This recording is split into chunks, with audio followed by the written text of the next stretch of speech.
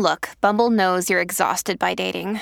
All the, must not take yourself too seriously, and 6'1" since that matters. And what do I even say other than, hey?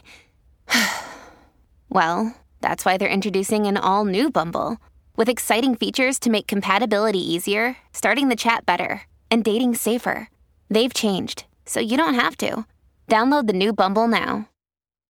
When you need mealtime inspiration, it's worth shopping Kroger, where you'll find over 30,000 mouth-watering choices that excite your inner foodie. And no matter what tasty choice you make, you'll enjoy our everyday low prices, plus extra ways to save, like digital coupons worth over $600 each week. You can also save up to $1 off per gallon at the pump with fuel points. More savings and more inspiring flavors make shopping Kroger worth it every time. Kroger, fresh for everyone. Fuel restrictions apply. Hello everyone. The clip you're about to hear is from one of our exclusive Patreon episodes on a recent horror release, and just like all of our other episodes, it might include major spoilers for said horror release, so don't listen to it if you haven't already seen it. You've officially been warned.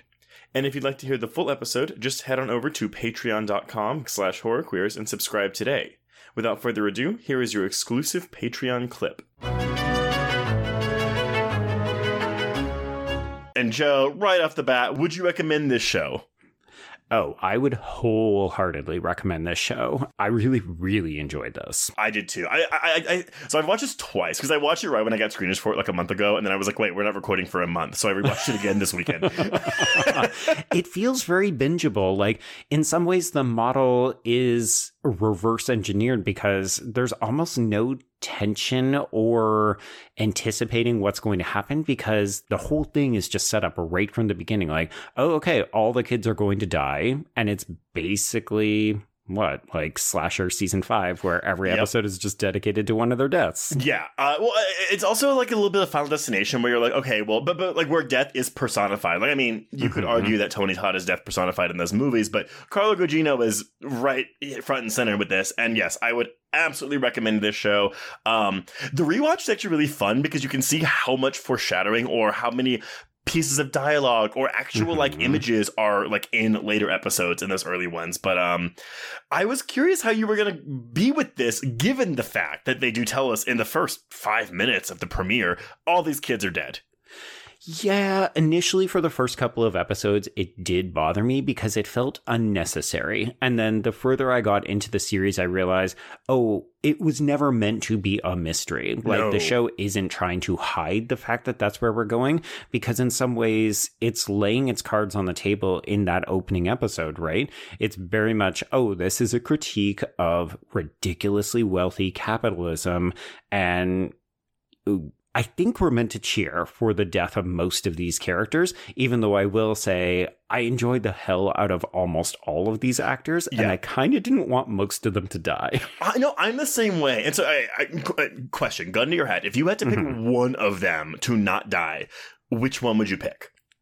So the show wants us to say Lenore, the grandchild, because of course she's the best. No, which child? Not grandchild. Which child do you want to survive? Okay. Well, I feel like that's a question of who is your favorite, and I do really like Camille, but it's just because she's such a fucking bitch. So for me, it's Tamerlane, but not just because I love Samantha Sloyan, because I do.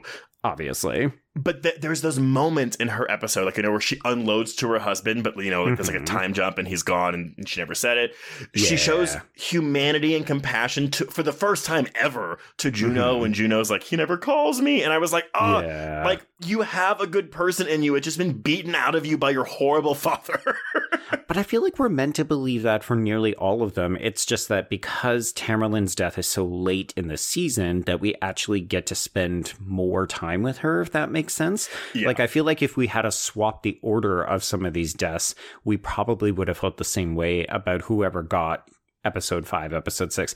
Though I say that, and I don't give two shits about Henry Thomas's Freddy. He is the character I would absolutely boot from this series because I dislike them so much. Oh, no, I mean, look, he is horrible. He is undoubtedly the worst of all the Usher children, but I would never boot him, if only because, A, Henry Thomas playing against type in this kind of a role is a hoot to watch.